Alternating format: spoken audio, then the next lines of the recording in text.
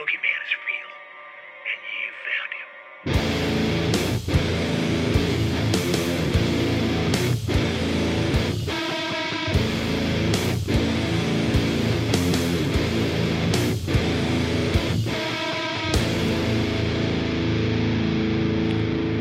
Hello, and welcome to another episode of the Bearded Horror Review. My name is Dan, aka the Boogeyman, and on this podcast I will do a review of a horror film, either a classic or a new release.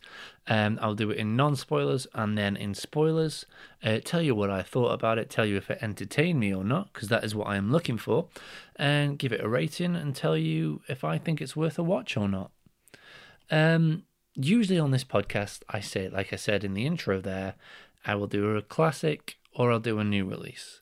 So when I say classic, I mean like a film that came out, the OG, came out a while ago. So The Exorcist, Halloween, Texas Chainsaw Massacre, The Shining, all these films that are considered modern classics. And then when I'd say new release, I mean a film that has just come out. So it might be in the cinema there, or it's gone straight to streaming, but it's usually something that's come out very, very recently.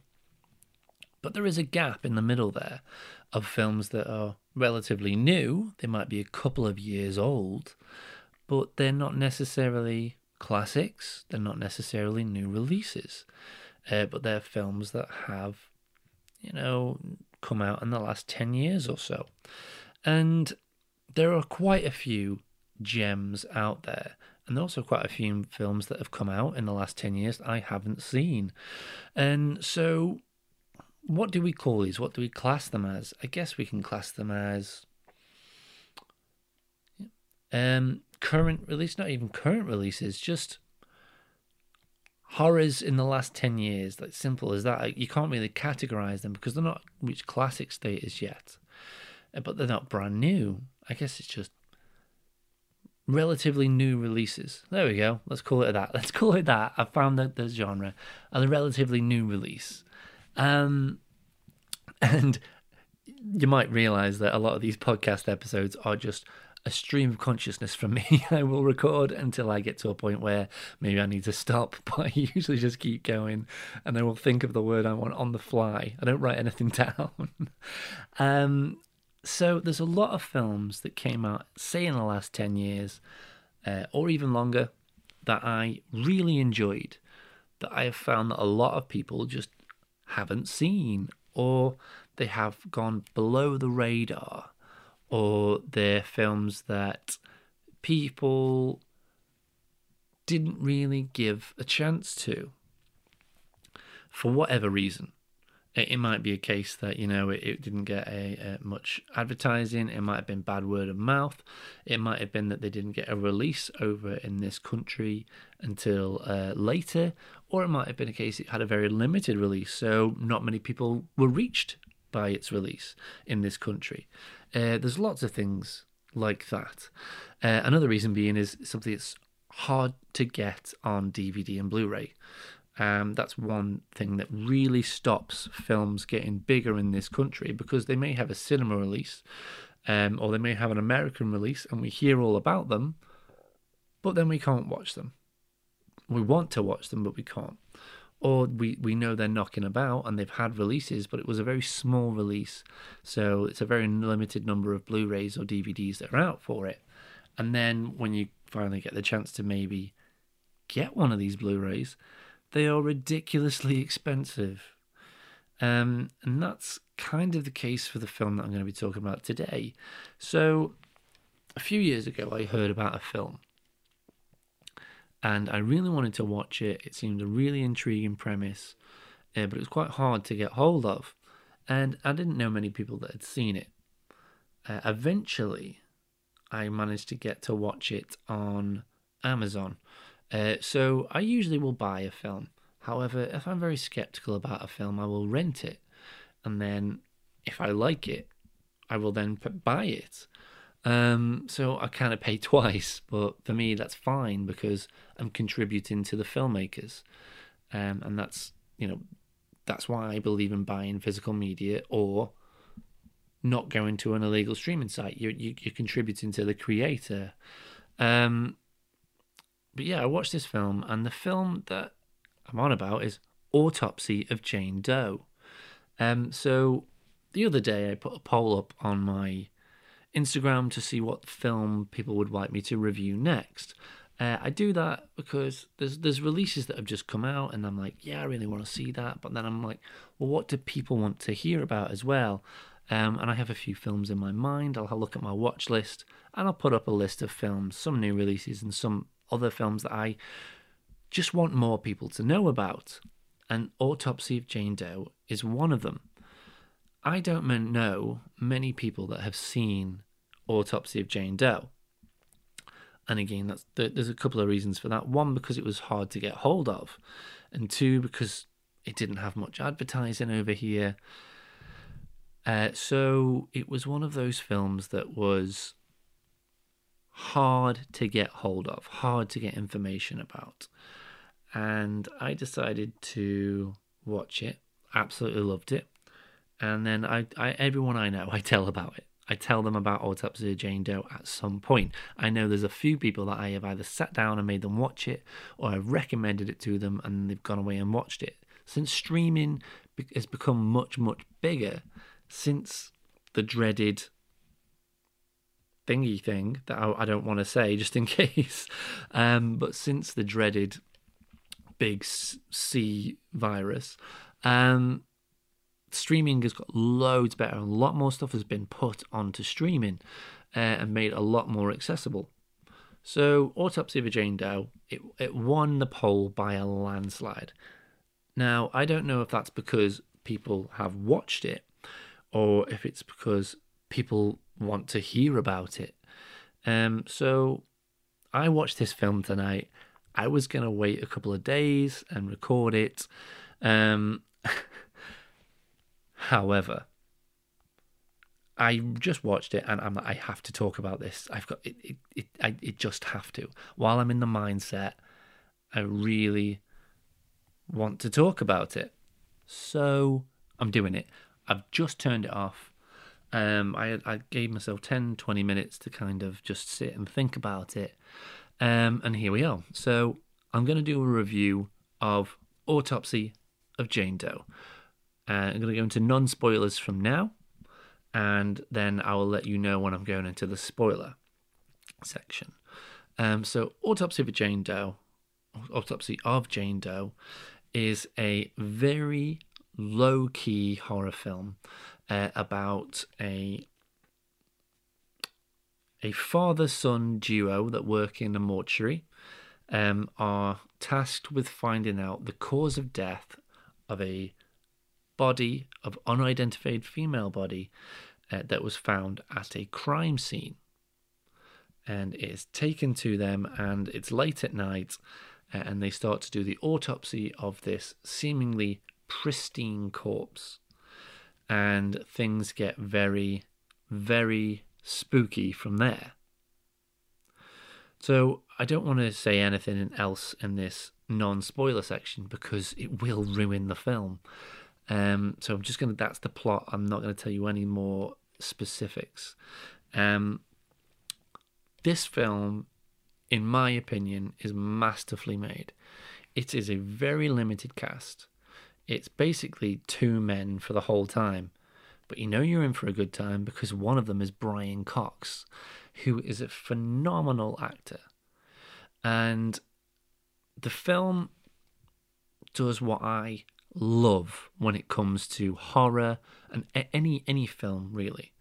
It's the concept of Chekhov's gun.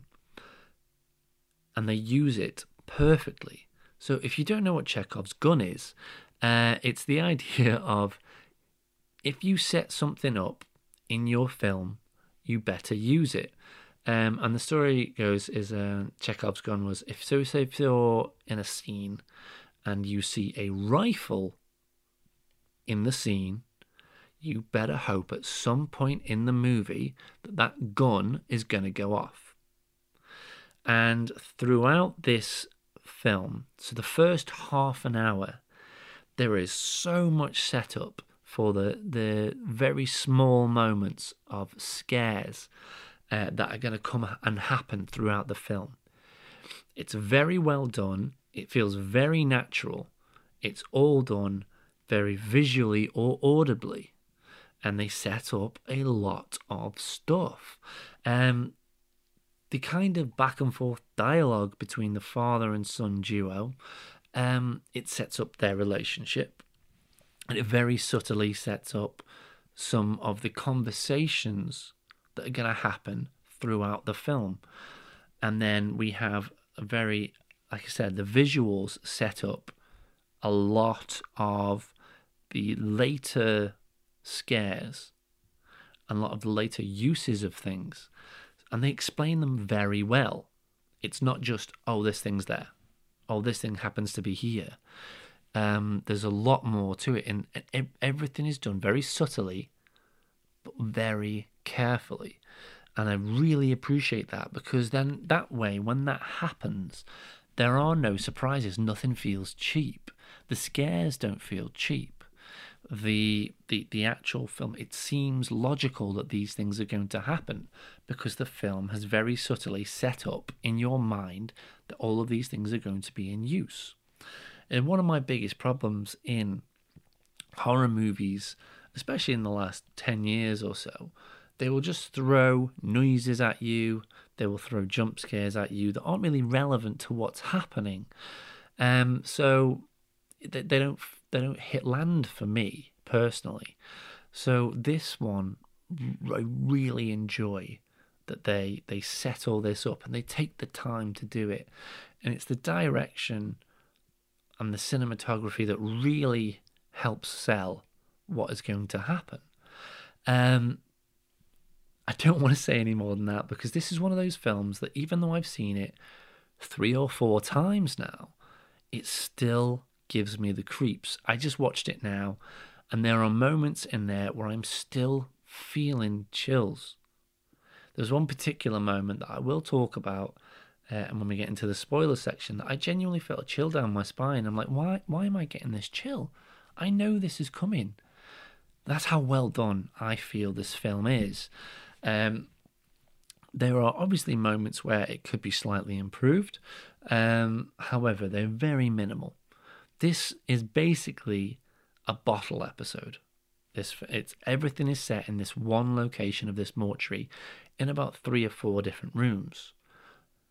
It's bookended with different locations. So it starts off in a house where there has been a crime and they find a corpse, and then it's taken to the mortuary, and then we stay in the mortuary all the way to the end of the film, and then it's bookended with another outside location.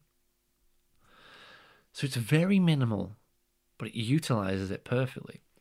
So for me, I would say this film is a 9 out of 10. There's only ever so slightly little things that I would improve about it, but I love this film. I'm entertained by it massively. I find it still very creepy. So if I would recommend, if you haven't seen it, go and watch it before you listen to the spoiler section. It's on Amazon. I think it's on 50% off now on Amazon as well. So go watch it. And hopefully now you are back from watching it, because we're going to go into spoilers. Okay, here we go. So the film, it starts with a house in America where a police investigation is going. A family has basically been massacred inside a house, and the police are there to investigate what the hell is going on.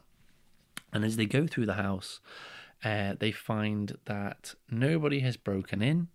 There is no kind of damage to the outside to show forced entry. There is no kind of suspicious activity outside of the house. But inside, everybody's dead. A whole family is dead, and they can't figure out what has happened to this family. But it's been very violent. And they go outside and they find a corpse in the backyard, buried very crudely in the backyard. And and they see that this woman is seemingly, for lack of a better word, perfect. They can't see any damage to her, unlike the people inside the house. They can't see any problem with her. Obviously, she's dead, and there's no identifying marks whatsoever. So she is classed as a Jane Doe. Jane Doe and John Doe are terms used for people when they can't know their identity, but they need to put names on forms. So they say, we've got a Jane Doe, or we've got a John Doe. So in this term, they don't know who she is. She's a Jane Doe. We then cut to a mortuary. There's a father-son team working in the basement of this building, where they are trying to determine the cause of death of a corpse that they have on their table. And it's very clear that the father is very, very good at determining the cause of death, and he doesn't just stop at the obvious. Whereas the son,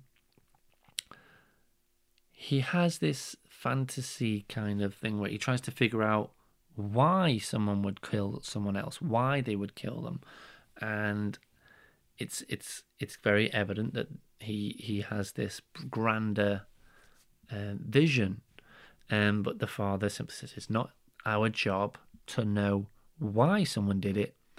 All we need to know is how they died. And it's very obvious that the father is like, you're looking at the surface, you've done a good job. However, and they demonstrate this by, they have a corpse on the table who's been very badly burned. And the father simply asks the son, so what's the cause of death? And the son replies, well, totally burnt skin, blackened lungs. He burned to death and he suffocated on smoke inhalation. And that's what killed him. And the father goes, no, it's not. You haven't looked deep enough. And so they look, and it turns out that the man had a crack on his skull. So what happened was he was in a fire, and he had a pulmonary embolism, which means he had smoke inhalation. He fell over, he hit his head, and that caused an embolism in his brain. So therefore, he couldn't leave the fire, so he burnt to death. But he was already dying, so his cause of death was actually the crack to his head.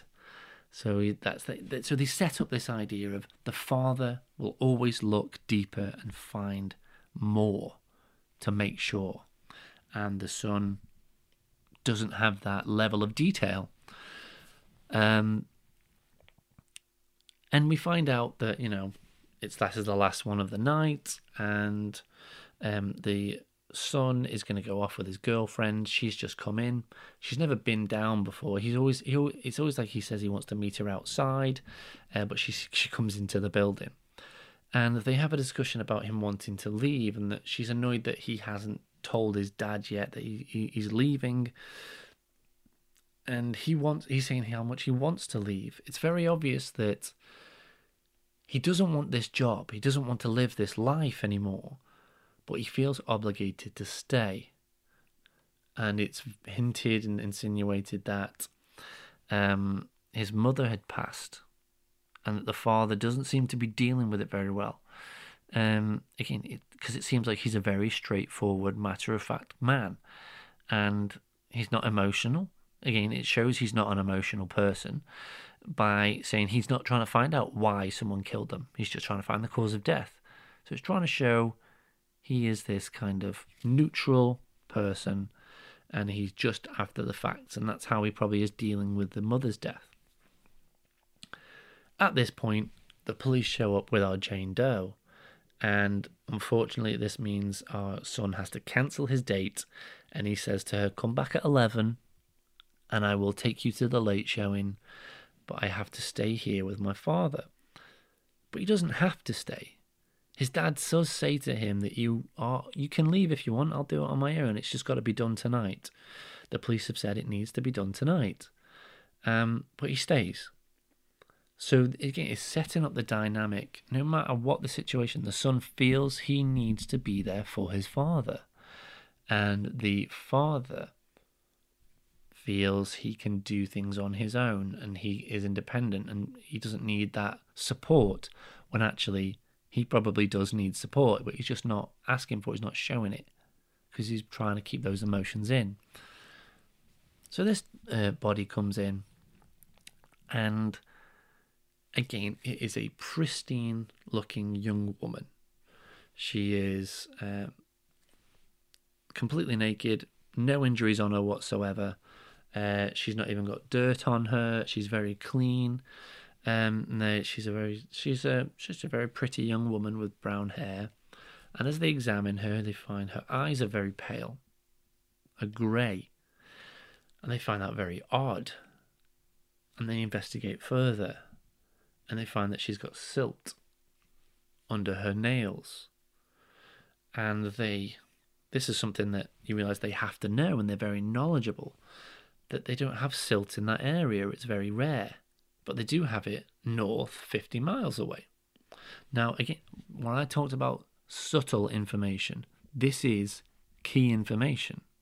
But it's done in a very subtle way. They just go, oh, it's not from around here, so write that. And they they have all this information. They write it down on a chalkboard. Like, well, salt 50 miles away. And they start looking at her and they find very odd things about her. So her grey eyes, for one. They open her mouth and find that her tongue is missing.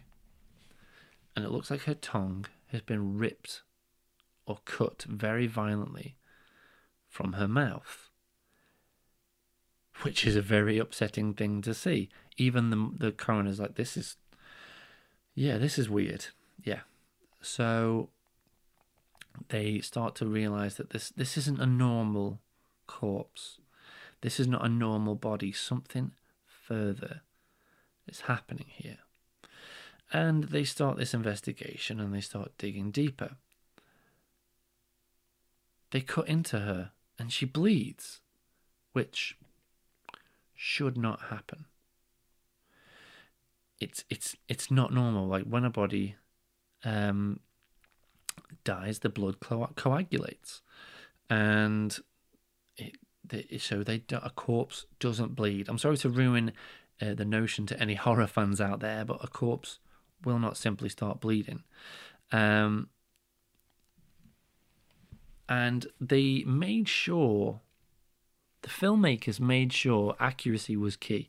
So when I put this poll up, I had a friend of mine message me saying they knew a fun fact about this film, that they actually contacted a pathology technician named Carla Valentine, who's very well known in the field. And so they made sure everything was accurate to what would actually happen. So the things that are happening hint towards something. And that is the fact that this body may still be alive, even though it looks like a corpse and it seems to be like it seems a personally dead body. The fact that she's bleeding and other things, that she's not got rigor mortis, and even though her body temperature is low, there's no bruising or anything. It's insinuating that she may be alive. So it's a very strange situation. These guys are confused. They don't understand what's going on.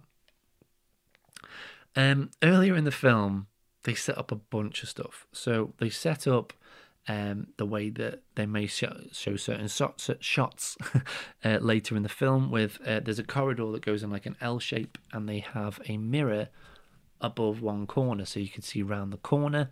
They show that they've got a couple of corpses in the building, and one of them is a man who has no face, basically, because he took a gun blast to the face.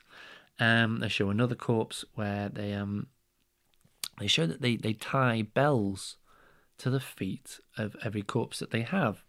And the father says it's because he's a traditionalist. And the tradition was that they would tie bells to people's feet in case they were still alive, and they could hear them moving in the mortuary. And obviously this is something that's set up that is going to come into play later on.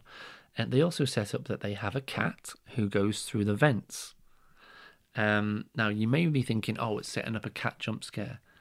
Where actually it's setting up something else. But yeah, so this goes on. They take a break because they're very confused. They find in very strange things about what's going on with this corpse. And they're trying to figure out all these things. And as the night goes on, as they cut into her more and more, a storm starts to rage. And it gets worse and worse. The radio, they've had the radio on the whole time as well. They've been listening to the news. And the son starts to get suspicious. He starts to feel something is wrong. And he says to his father, we should stop. We should stop this autopsy, that something's not right. But he says he must carry on. We've got to get this done. You know, a body is a body. It's strange, but a body is a body. But it's not. And it gets worse and worse. The storm is raging. The voice seems to be matching up on the radio, talking about the storm, to their situation. All of a sudden, the radio flips out and starts playing a song. And the lights explode and go out. And it's very creepy. And they take a break. They manage to get the generator turns on for the building. But there isn't enough power to run the elevator, so they can't get out. They try to leave via the stairs, and there's a basement door. They try to open it. A tree has fallen on top of the doors, so they can't get out there either. So they're stuck down there. They go to call the police. They can't get a signal. They can't get through to him. They call him on the landline, but the landline keeps breaking up, and then the phone dies. They are cut off from the outside world. The son feels like the woman, however, doesn't know why, but something as soon as she got here, things started to go wrong. So he thinks something is happening because of her. The father brushes it off. Our son ends up alone, and he hears a really strange rustling sound. And it's in the vents. And he goes to look into the vents. And something is in there. Something moves very quickly. And it's not normal. And he falls off a chair and he hurts himself. The father comes in and then they look back. He's like, what's going on? They look back into the vent and they find the cat. It was not the cat that was in the vent that made the noise and scared the son. But what we do is find the cat has been gravely injured. And so unfortunately, to put the cat out of its misery, the father has to break the cat's neck and put it down. So this is what I mean about they use the cat not to scare as a cheap jump scare, but what they're doing is setting up the tragedy of this film. This film essentially is a tragedy. And this is insinuating that one by one they may start to die. They're not going to get out. Even the cat isn't free from whatever is happening in this building. And they go back and they start doing more autopsy after they burn the cat. It shows that they have an incinerator. Again, this is what it's doing. It's setting up that they have an incinerator there. And they go back to do the autopsy. They open her up and find that her lungs are blackened and only severe burning would blacken these lungs in the way that they are. But her body, again, is pristine. There's no burns or cuts. They examine her further and they find that the bones of her ankles and wrists are completely smashed, but there's no bruising. They dig deeper. They go into her intestinal tract. They found a piece of string in her mouth. They find that very strange. They cut through her intestinal tract and they find a cloth with a tooth in it. They open it up and see that it's got writing all over it and symbols. And they see that the string that they found earlier matches the cloth. and they don't understand what is going on and why this would be the case. Why would they find this cloth? How is it not digested in her gut? Because it would dissolve in her stomach. And as the night goes on, it gets creepier and weirder. They find that there is noises going on all around the building. They don't understand what is happening. They are seemingly being manipulated, and they feel that it is the corpse that is doing it, and they don't know why or how. It gets stranger. They decide to look under her skin, because as the father notices, there is marks on the edge of the cut wounds where they've opened her up. So he cuts off her skin and peels it back and finds there is writing all over the inside of her skin. Again, what does this mean? How can this be possible? Because her body is so pristine. And they decide, that something is wrong here, something is going on. They leave the room, they go to do something else. Like I said in previous reviews, by the way, I'm skipping over little bits and things and things. I'm just going from beat to beat of my favourite parts, and watch the film. Obviously, you'll get everything in one cohesive go. But then they go out and they're trying to figure out what is going on. And they realise there is something inside the building other than them and the corpse on the table that is moving around. They're shut in an office, and they hear that bell. So the bell that was on the toe of the corpse before is dinging. And this is what I mean about set up and what's the word I'm looking for? Payoff. Set up and payoff.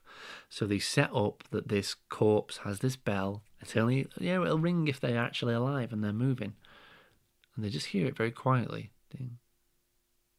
Ding. Something is walking down the corridor, and our son, he looks under the door and he sees 2 feet step in front of the door with that ding. This is our corpse from the refrigerator that was in there. He looks through a peephole in the door, and a face appears behind the door. Freaks him the hell out. And then there's another room, another noise. The room is like one room. It's got a closet, and the father, they hear a noise, and he goes to the closet. It's pitch black. He goes in, and he's like, I can't see anything. Then all of a sudden, bam! The door slams. The father's getting injured. Something is in there with him. They eventually open the door. The father's been injured, but there's nothing there. They decide for a fact that the Jane Doe is causing this.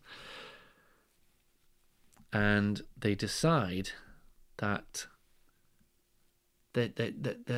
whatever is happening in this building is because she's suffering and she wants to be put out of her misery. So they decide to burn her. They take her down to the furnace and they burn her. And unfortunately, this is not the case. They hear the elevator go. So it means it's working. They can leave. And they go to leave. They get in the elevator and they go to leave. There is an axe at some point where an axe gets picked up. I can't remember where exactly, but the son has an axe during these few scenes building up to this elevator. And they get in the elevator and they press it, and they there's something in the darkness stalking them. They think it's the corpse with the bell, and they're terrified. They're sat in the lift and they're trying to shut the door, and the lift will no longer move again. It came down, but it won't go back up now. Something's come down in the elevator, and it is in the building with them, and they are terrified. And you see in the darkness, this corpse is walking towards the elevator. You get flashes of light that show it's definitely the corpse, and they're terrified. And the son decides if they can't get out up in the elevator, he has to protect himself. They see it getting closer and closer, and they're clearly terrified. He swings the axe and hits the corpse, and it hits the ground. And then the lights come back on. And it's his girlfriend. Whatever happened in that building made both of them see that thing that was walking towards them was a corpse. But in fact, what happened was, from the start of the film, again, set up and payoff, the girlfriend came back at 11, came down in the lift, even though she was asked not to, at the start of the film, and she says, well, whatever. And so she did the same thing again. She came down in the lift, came looking for them. And so the young son, who was going to leave with this girl and leave this life, has killed his girlfriend with an axe. And it's a very sad, an upsetting moment, and you realise that the corpse isn't trying to get release from her pain. And the father says this. He starts thinking, why is she doing this? Why isn't she? Why we released her? We burned her. But what actually she's doing is she's trying to inflict her pain on others. He figures that out, and they want to know why. So they go back, and the corpse is not burned. And they get the corpse back on the table, and they're like, we need to figure this out so we can get out of here. And they look into it more, and they look at the cloth again, and they see that the cloth, if they fold it, actually has writing on it. And they fold it, and they figure out the writing, and it's Leviticus. And it has Roman numerals, so they look up the Bible verse. And then they read the Bible verse, and they realise that this woman had her ankles and wrists bound and smashed. She's had her tongue cut out. She's got scars all over her organs on the inside, so she's been stabbed over and over and over again. And she's been burned to a crisp. She was found 50 miles away north of where they are. And that area was Salem. And they decide, and they figure it out, and they put it all together, because it says in this Bible verse about burning witches. But they're sitting there going, witches aren't real. Witches aren't a real thing. How can this woman have been a witch? They forced her to eat her own tooth. They burned her. They broke all her bones. They stabbed her. They took her tongue. And they said, well, what if all of this brutality that was put on this woman, who was probably an innocent woman, wasn't just because she was a witch, but what if all of this stuff that happened to her made her into a witch? And now what she's doing is inflicting her pain on everybody around her. And the fact that they've been cutting into her, opening her up, is just causing her more pain. She's alive and can feel every single thing that they have done to her. And now you start to think, is this what happened in that house? That this corpse drove these people insane to kill each other and killed them in brutal ways. And it starts to just kick off. So this is what I meant about there's like the very small change I would make. It's a very slow build-up. This whole film, it's very slow. It's very methodical, but it trudges along at a good pace. But then the ending is very quick. So that's the one thing I would change about this film. Maybe slow it down a bit, because make the conclusion come a bit slower, and because it gets very like hectic all of a sudden. So it's all kicking off, and the father decides, he's like, leave my son, take me. I will. I'm sorry for everything, but punish me. It's clear he is in that mindset. He's finally letting his emotions win from his wife and the young son's mother's passing, and he's letting those emotions win. And he goes, just take me. I will take all of the pain, because I'm used to dealing with the pain. And as this is happening, his bones start to break. He starts to collapse, and it shows you the Jane Doe on the table. Her bones are fixing. Her body is coming back together. Her eyes are no longer grey. They can see they are blue. They are blue eyes. She is healing. But the father is receiving all of the punishment, all of the broken bones, all of the cuts. And he dies in his son's arms. And at this moment, the son hears something, a banging and a cutting. And it seems that the police, from that phone call where they tried to call the police, have shown up. And he goes to the cellar door that had the tree on it. And he's saying, the guy's like, we're cutting the tree off. Try and we should be able to open it. Open it. Try and open up. And he tries to open the door and he can't do it. So keep trying to open up.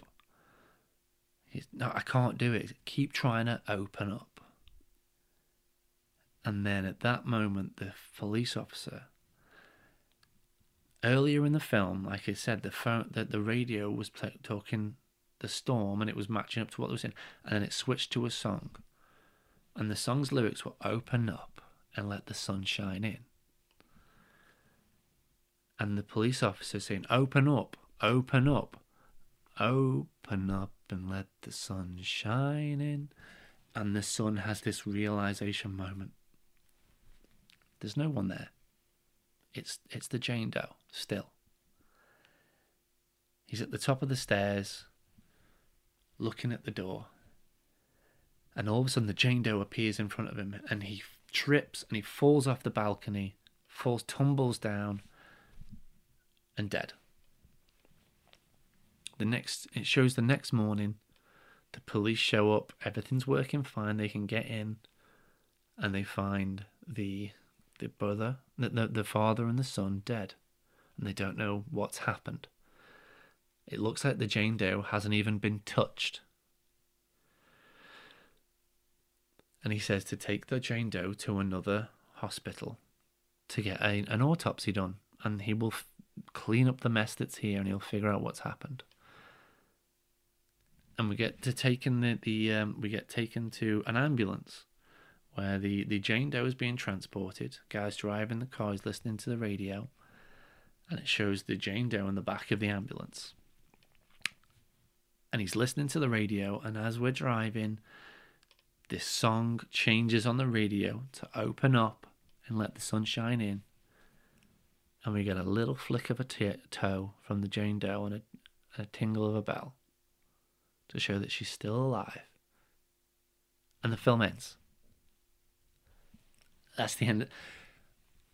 I adore this film. I honestly, I can't do this justice. I can't. But it's fantastically well made. Like I said in the non-spoilers, it's got such good moments. The motifs of the small little bits of information, the mirror to see round corners where we end up seeing a corpse walking towards, but it's distorted. It's a distorted mirror, so we can't quite see what's there.